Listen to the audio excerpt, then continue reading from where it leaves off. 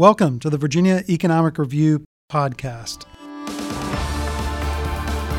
This is Stephen Moray, President of the Virginia Economic Development Partnership. Today I'm delighted to be talking with Tim Sands, the 16th President of Virginia Tech. During our conversation, we're going to be talking about Virginia Tech's distinctive role in attracting Amazon's HQ2 project to Virginia, the university's visionary plan for a new innovation campus in Alexandria, Virginia, and finally, how Virginia Tech partners with business and industry. I hope you'll enjoy the conversation.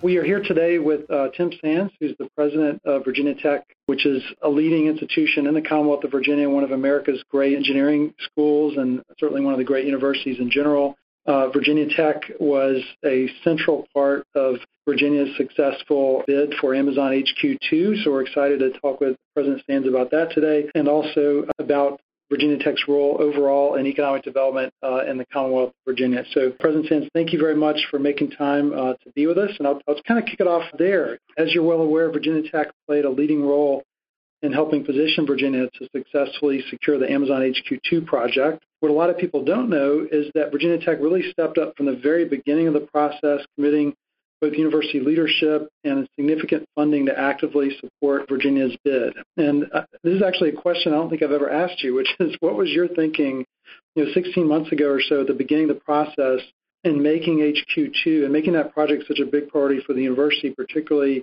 at a time when really few in Virginia thought we would be competitive for that project? Well, thank you, Stephen. Thank you, Dr. Moray.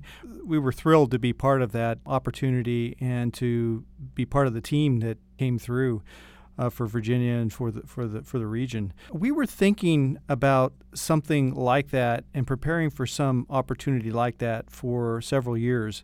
Probably about 4 years ago, we assembled a team up in the National Capital Region to talk about where we were headed as an institution. We had been in Northern Virginia for 50 years. With various outposts and some bigger than others, but spread throughout the region. And we had a sense that we needed to have a more significant presence in the form of an open campus or an innovation district type model. So when you called, was 16 or 17 months ago, we were already thinking about it. And one of the reasons we were so enthusiastic is that it lined up perfectly with the work that we had already done in planning. We just didn't know where it would go. We didn't know when it would start. But this opportunity was exactly what we were looking for, and so we just jumped on it. Well, you sure did. And while we've talked about the central role that higher education played in Virginia's bid for HQ2, there's no question that Virginia Tech's role was really singular and really was the institution that made the biggest difference in the whole effort. So we're really grateful for that. Looking at that whole question of computer science talent in general, this first issue of Virginia Economic Review is really all about tech. And as you know, the tech sector, broadly defined, is what we envision as our biggest growth industry opportunity in Virginia, at least in terms of the traded sector. And just the last 24 hours, there was an article that came out from the New York Times with the heading, the lead, it's called "The Hard Part of Computer Science, Getting into Class." As you know, there's a nationwide shortage of tech talent in America. But despite that, few states seem to be really making a concerted effort to, address those gaps. What do you think it is that's holding back states from taking more assertive action to address this sort of widespread challenge to economic growth in the tech sector, which is a lack of graduates in those key fields? It's hard for me to really assess the situation in other states, even though I've been in them in the past. But I can say what I think has worked well in Virginia. Essentially, there are some elements that made things happen quickly, and we still have to perform. There's a long track ahead of us, but there were a couple of elements that I was really impressed with. One is the alignment. And, of course, in your role in VEDP, you were brokering that alignment, and that was critical. The fact that the government, that the administration, the General Assembly, leadership, our universities, the tech sector leadership in Virginia and in the greater Washington region really came together and saw that everybody was trying to accomplish the same goal. And that's often a factor that delays getting started, that you take some time to figure out where that alignment might be. I didn't think we had to waste time on that. The other is that our institutions of higher education are so diverse, and that's because I think we don't have a rigid system of higher ed. And that allows each campus to become what it needs to be for its community, to specialize where it needs to specialize. And that allows a certain nimbleness that I think other states may not have. The other element is that we had a couple of institutions, and Virginia Tech and George Mason being two of them, probably the two biggest, that were on a growth trajectory anyway. And when you're growing, it's easier to pivot. When you're not, it's difficult. And so I think those are some of the elements that contributed. The other is the long discussion that we've had over many years, well, over at least a decade, when dealing with the diversity of the Virginia economy and the over-reliance perhaps on the federal contracting side and the services side of the economy. It's been a great thing for Virginia in a long history of Virginia, but everybody knew we needed to diversify it. So when the opportunity for Amazon popped up, it was pretty clear that this was a great way to take a first step toward diversifying the economy in a big way. And so I think that also lined up with the conversation that the Commonwealth had been having for many years. Indeed it did. Well, President Sands, you've been here now for a few years, making a big impact not just in Blacksburg, but at Virginia Tech's presence across Virginia in rural development and unmanned systems and cybersecurity and a whole bunch of different areas. Tell us a little bit about your vision for Virginia Tech, both in Blacksburg, but also beyond, as well as your Beyond Boundaries initiative. When I came about almost 5 years ago, part of the reason I came to Virginia Tech was the momentum that the institution had. So I wasn't coming to a place that needed to start up. It was more of a question of accelerating and steering a little bit. And I did a tour, as most new presidents do, just talking and listening not only to the faculty and staff and students in Blacksburg, but going around the state and hearing from alums and partners and stakeholders and trying to get a sense of what the assets were that we had and where we could go with it. That led me to identify a few elements, and I did that in October of 2014 at my first speech to the campus. These are the things I plucked out, and I listed them. They became really the anchor for a process called Beyond Boundaries, where we engaged everyone to look at these observations and see whether I was right or not. Are these areas that are opportunities for Virginia Tech or not? And so the whole campus, whole community got involved over a 2+ year period to create a generational vision for Virginia Tech. Beyond Boundaries is what we called it. And that, I think, was very successful. It surprised me. I certainly had pegged a couple of things that survived through the process, but there were some elements that popped up that I hadn't thought about. And our students and our faculty really came through and said, look, this is an opportunity for us. We're ready to go. Some of it I did see. One was a focus on the core values of the institution, the primary one of which is expressed through our motto, Ut Prosim, which is that I may serve. And I won't go into a long history of that, but this is a place that has an incredibly strong community, and it's service-oriented, service in a big way, not necessarily just day-to-day, but thinking about how do we prepare our students for careers and lives that will be of maximum impact to their communities and to the world in general. So that's an asset we've got. It's right at the core of the strength of Virginia Tech. What I didn't probably see was the degree to which our students and our faculty wanted to be free spirits. In other words, they didn't want to be bound to one place. They loved Blacksburg, but they didn't want to feel like they had to be here in order to be accomplished and to contribute to the community. They wanted the flexibility to be anywhere in the world and anywhere in Virginia with partners, engage with partners, where the talent is, and still feel like they were connected to an institution that supported them through their academic pursuits, their research, their engagement opportunities. That's a big challenge. It's a big technology issue. It's a big cultural issue.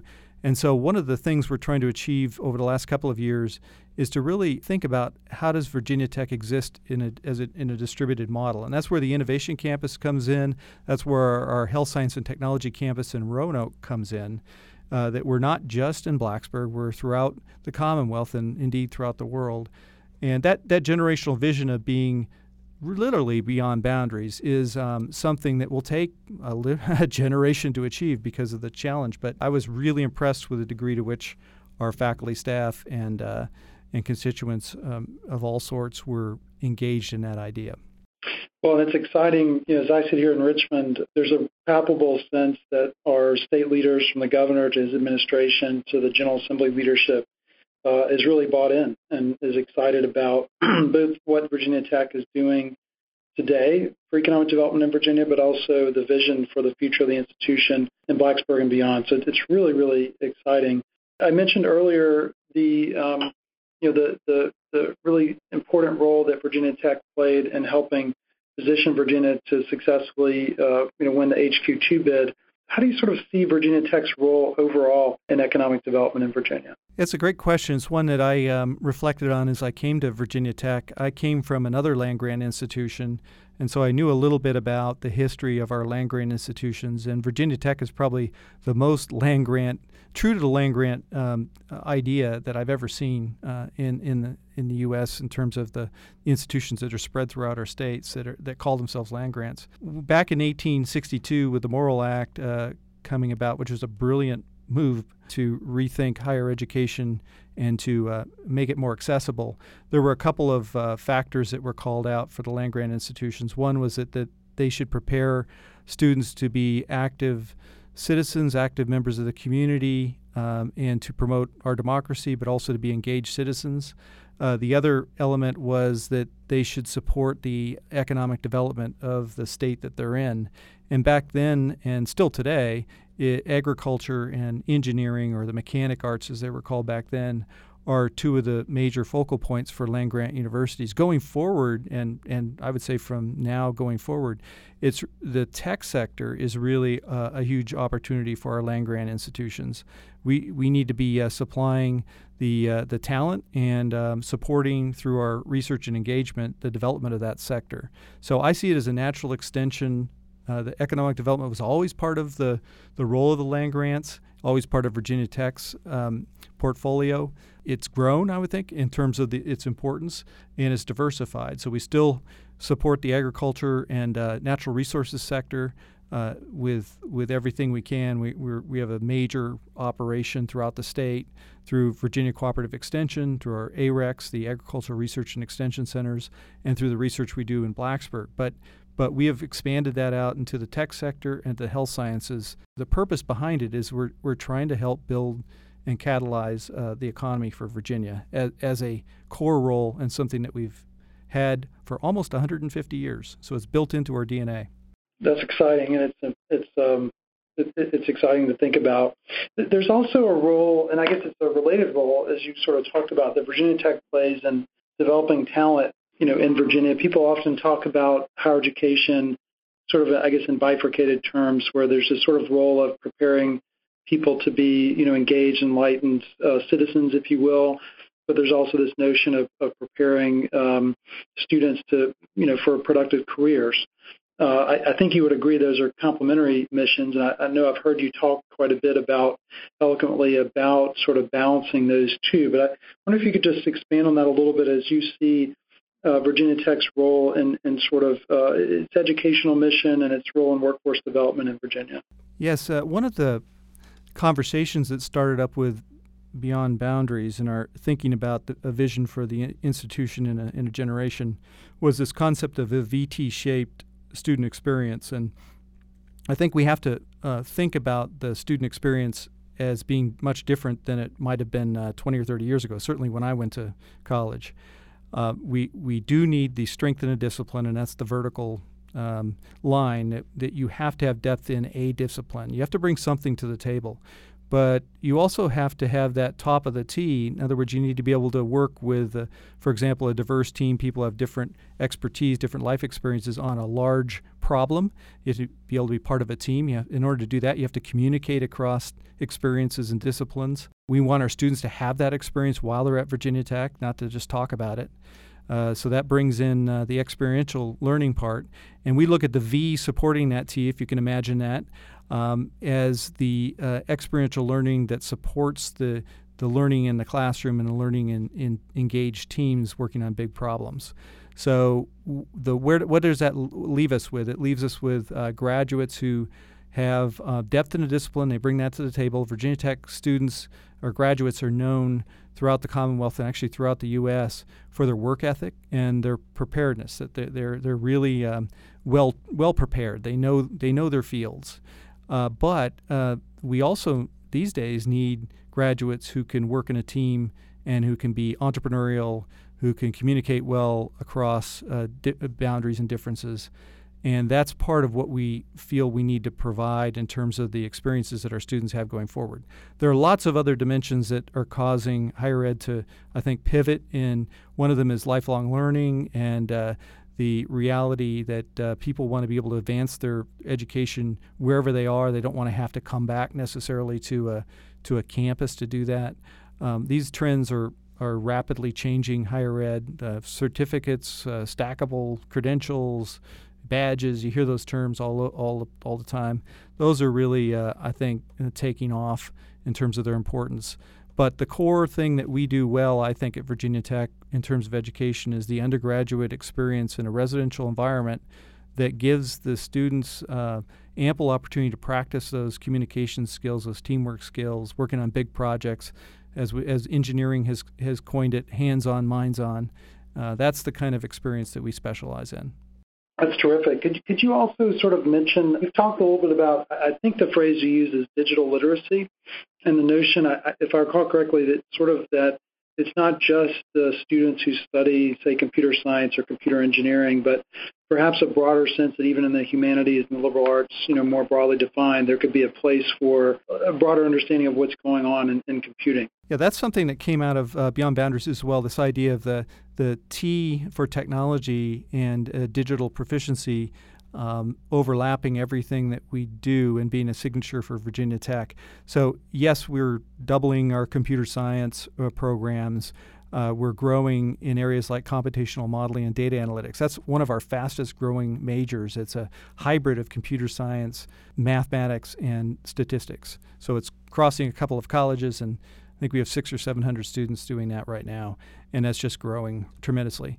And then we have fields like business information technology and business analytics. That's also growing. So there are major fields, degree programs that are really taking off, that are on the edge of computer science. They're not maybe a core computer scientist, but they are application-oriented fields that are growing rapidly.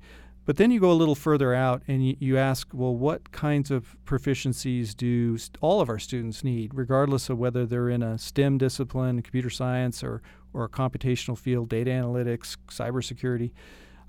And I think the graduate today needs to be comfortable with digital technology and have proficiency. And these days that means some exposure to fields like machine learning, artificial intelligence, certainly data visualization, data analytics. But they also need to be able, in the end, to reduce data to actionable information. I think that everyone needs to know how to do that. I would argue that the technology piece has become much more important than it was a few years ago. Great example, you want to be a museum curator. Yes, you need to be grounded in the liberal arts or the sciences that are directly related to that museum, that field. And if it's an art museum, it could be a natural history museum. But you better be proficient also with the new ways of interacting with people through technology, whether that's augmented reality or virtual reality or just very sophisticated communication schemes. You better know that. And so I think the digital expertise, digital proficiency is going to be part of every student's experience going forward. I love that vision. I think it's super compelling. When we look at nationally at this large amount of underemployment of college graduates, the most common, I think, identifier of folks that become underemployed are folks that don't have, not just a matter of having a degree in a technical field, but having that sort of digital literacy that can really make a difference. You're a few years into your tenure. Obviously, you've already got a lot to be proud of for the time that you've served at Virginia Tech. If you look 5 years forward, President Sands, what do you hope will be major accomplishment or accomplishments you hope to look back on 5 years from now? I think in terms of the student experience, I hope we make significant progress toward Beyond Boundaries vision that our community came together with. And I'll pull out a couple of milestones. One would be that every student have a significant experiential learning component to their curriculum that is more than just a summer internship, that is integrated with their curriculum. Doing that in 5 more years is a big ask, but we're trying to organize around that idea. I think that's really important going forward. I think that our students should be much less tethered to the main campus and feel that we can support them in their education and their experiences wherever they are. We'll make progress on that. I think from a research standpoint, we are a big research university. We do over $500 million a year in research, but we have an opportunity to lead in transdisciplinary work. We've reorganized the institution along a matrix, essentially. The verticals are still the colleges and departments, and the disciplines, they are core. You have to have that, or as I said before, you don't have anything to bring to the table. But you also have to be able to work across the disciplines in a way that allows you to take on big problems. And because we made that change a couple of years ago, and we started the process, we call them destination areas. Because we moved along that direction, we created a budget model that recognized the importance of that. We're, I think, a little bit ahead of our peers in terms of restructuring to become a modern university that can take on a transdisciplinary problem. At the same time, you see the agencies like the National Science Foundation talking about convergence, which is essentially another word for transdisciplinary work across the disciplines, taking on those big problems. So I hope that in 5 years we are a leader in that, and that our research portfolio reflects it, that our partner portfolio reflects it, that we have big companies and small companies engaged. We become a leader in startups and in commercialization. We've always done well in that area, but we've never realized our potential. There's a lot of untapped potential, and we've started 2 programs. One's called Link and one's called Launch. And Launch is a Center for New Ventures, and we can borrow from all the great programs that are around the country, but we'll put a Virginia Tech spin on that, and I'm really excited by that. Entrepreneurship, I want that to see that as a pervasive experience at Virginia Tech for both undergraduate and graduate students. That's we've learned through some experiments. We had some donors from our alums really came in and started the Apex Center for Entrepreneurs. We have the Calhoun Honors Discovery Program, which brings in elements of that as well. And it's those skills that entrepreneurs develop that are important for career resilience. So regardless of whether you are planning to start a company or not, if you have entrepreneurship skills, you feel more comfortable taking a jump, taking a leap from one trajectory of your career to another, because you know you have the skills to bounce back and to deal with change and to deal with surprises. So I think somehow we need to have that entrepreneurship experience become broader than it is. Right now we have a couple thousand students on campus engaged, but I think that everybody needs to be engaged in some way or another. Of course, we want to see in the next 5 years, we have a huge opportunity in Roanoke with the Health Science and Technology campus. We have our second research building going up. We want to make sure that the power of that research is translated with our partner Carilion Clinic and with others that come to that region. We want to be a magnet for talent and for partners coming in from all over the world to Roanoke in the health sciences and technology space. And of course, the innovation campus, in 5 years, we ought to be up and running in physical facilities.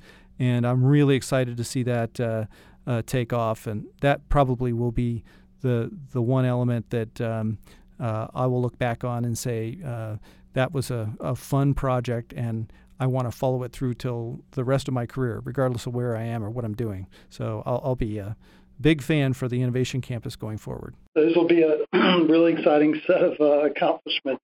Can you kind of expand on the last one? Talk about your vision for the Innovation Campus, a little bit of the history about how they kind of came together over the last few years, how it got accelerated in the last year, and then in particular sort of the vision for where it's going to go in the future.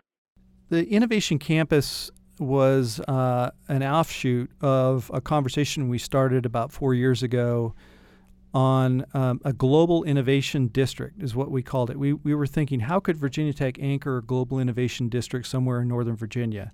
We had sites all over Northern Virginia. We're very engaged, but we don't have that kind of a presence. And we started planning. We did a lot of detailed planning, actually, not knowing where it would go, when it would start. And so the opportunity that was brought forth by Amazon and by the Tech Talent Pipeline Initiative that you helped craft and you really shaped has given us an avenue to put this on the fast track. And so the Innovation Campus is addressing some of the most critical needs. I have a colleague, Gilman Louie, who uses the term aspirin and vitamins. You can't promise a great thing for the future. We're going to define the future of this or that unless you also address the current needs. Where are the pain points? in the industry or in terms of the talent pipeline. And so the Innovation Campus will do a little of both. Well, the main focus from a curricular standpoint will be on the master's degree, the one-year intensive master's in computer science and related disciplines, because there's a pain point there right now. We also see it with cybersecurity. We're leading a Commonwealth-wide initiative called the Commonwealth Cyber Initiative, and that's just getting kicked off. Involves 50 different organizations, all of our higher ed institutions, almost all of them, a number of big companies and employers, and also some government agencies to address that critical need, because there's 33,000 open cyber jobs in Northern Virginia or Virginia as a whole, and that's a pain point. But if I look at the future in terms of how we might shape that future through the Innovation Campus, there are some huge opportunities, I think. One area that we're exploring, and it's a personal passion of mine, is human cyber networks, just this idea that machines and humans are now forming networks to make decisions jointly, and that this is changing our economy rapidly. The best example is probably GPS navigation, but you can, if you stretch your thinking, you can see everything around you changing, from the way you shop, the way you move, the way you interact with other people, the way you make decisions about your finances.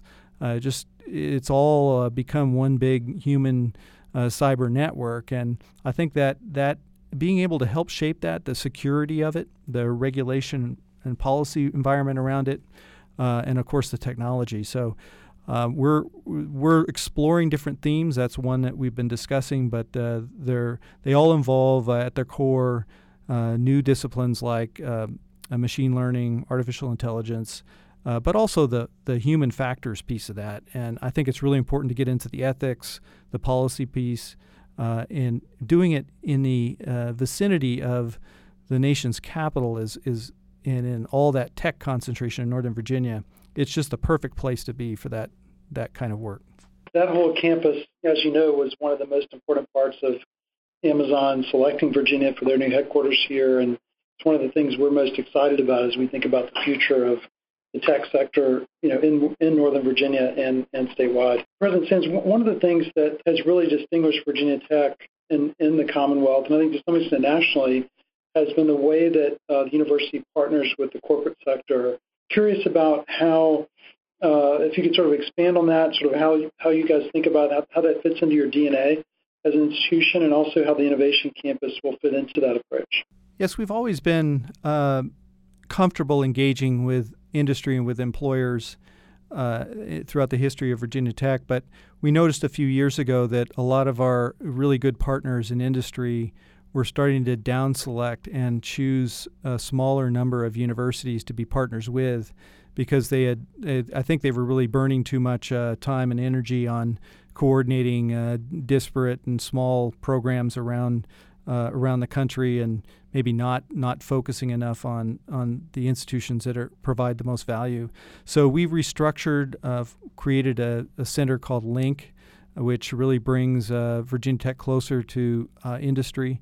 It's a one-stop shop kind of model where we have individuals assigned to big companies as relationship management, but we bring all the resources from the university together around the internships, the employment pipeline through Virginia Tech, the research opportunities, everything that is associated with our relationship is now brought into the center, so that the company doesn't have to spend so much effort. They know there's one person they can go to. They don't have to go to that one person. They can still have connections throughout the institution, but if they want to get the full picture, there's one place to go.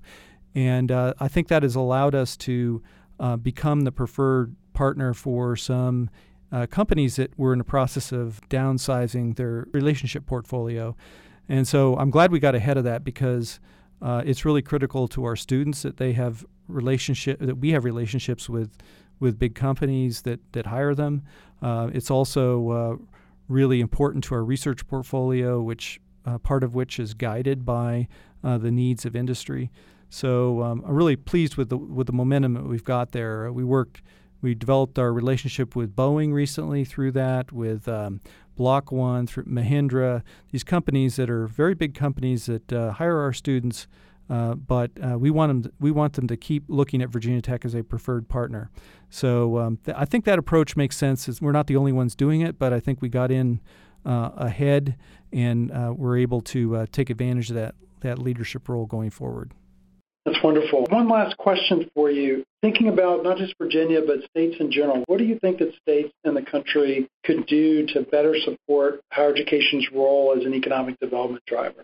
Well, part of it's around incentives and conversations that produce alignment. I think I've been in, this is the third state that I've been in for extended period in higher ed. And I think that what Virginia has going right now is really important, and that is an effort within the leadership in our capital to pull the universities together so that they work together, and that we still compete, but we also work together, and that we coordinate our efforts, and that we try to align them with what the needs are within the state, and that the state in partnership then recognizes and listens to higher ed about what our bottlenecks are and what our concerns are in order to reach a shared goal. So I think that conversation is much richer in Virginia than it was 3 or 4 years ago. I attribute that to leaders such as yourself, but leaders in the House of Delegates and the Senate, in the administration, that have really gone out of their way to create opportunities, not only resources, but forums, and to organize around that idea that we need to team up and we can't do it by ourselves. And so that I think is the one biggest change that I've seen in Virginia that bodes really well for the future. That's wonderful. President Sands, I know you've got to run in a minute. Is there anything else you'd like to share? Well, only that I think you have, through your leadership, have created a very high bar for other states to follow. And so congratulations on that. I don't think economic development in terms of attracting big employers will ever be the same as a result of the success of the initiative you pulled together. And there will be more. So I think that model works. And I think we're fortunate to have you, but also the leadership that is, I think, very wise with the taxpayer dollar. And it cares about the impact across the Commonwealth, not just in one city or another. So I'm really excited to have you as a partner and have the leadership in Richmond on the same page. Well, we feel exactly the same about you and Virginia Tech, and I do agree. I think Virginia is almost unbeatable when we really put all of our best minds together, as we did with Amazon, and we're looking forward to doing that a few more times with Virginia Tech in the years ahead. So, President Sands, thank you again very much. I appreciate the time. Likewise. Thank you. Thank you, Stephen. This podcast has been brought to you by the Virginia Economic Development Partnership. Thanks for listening.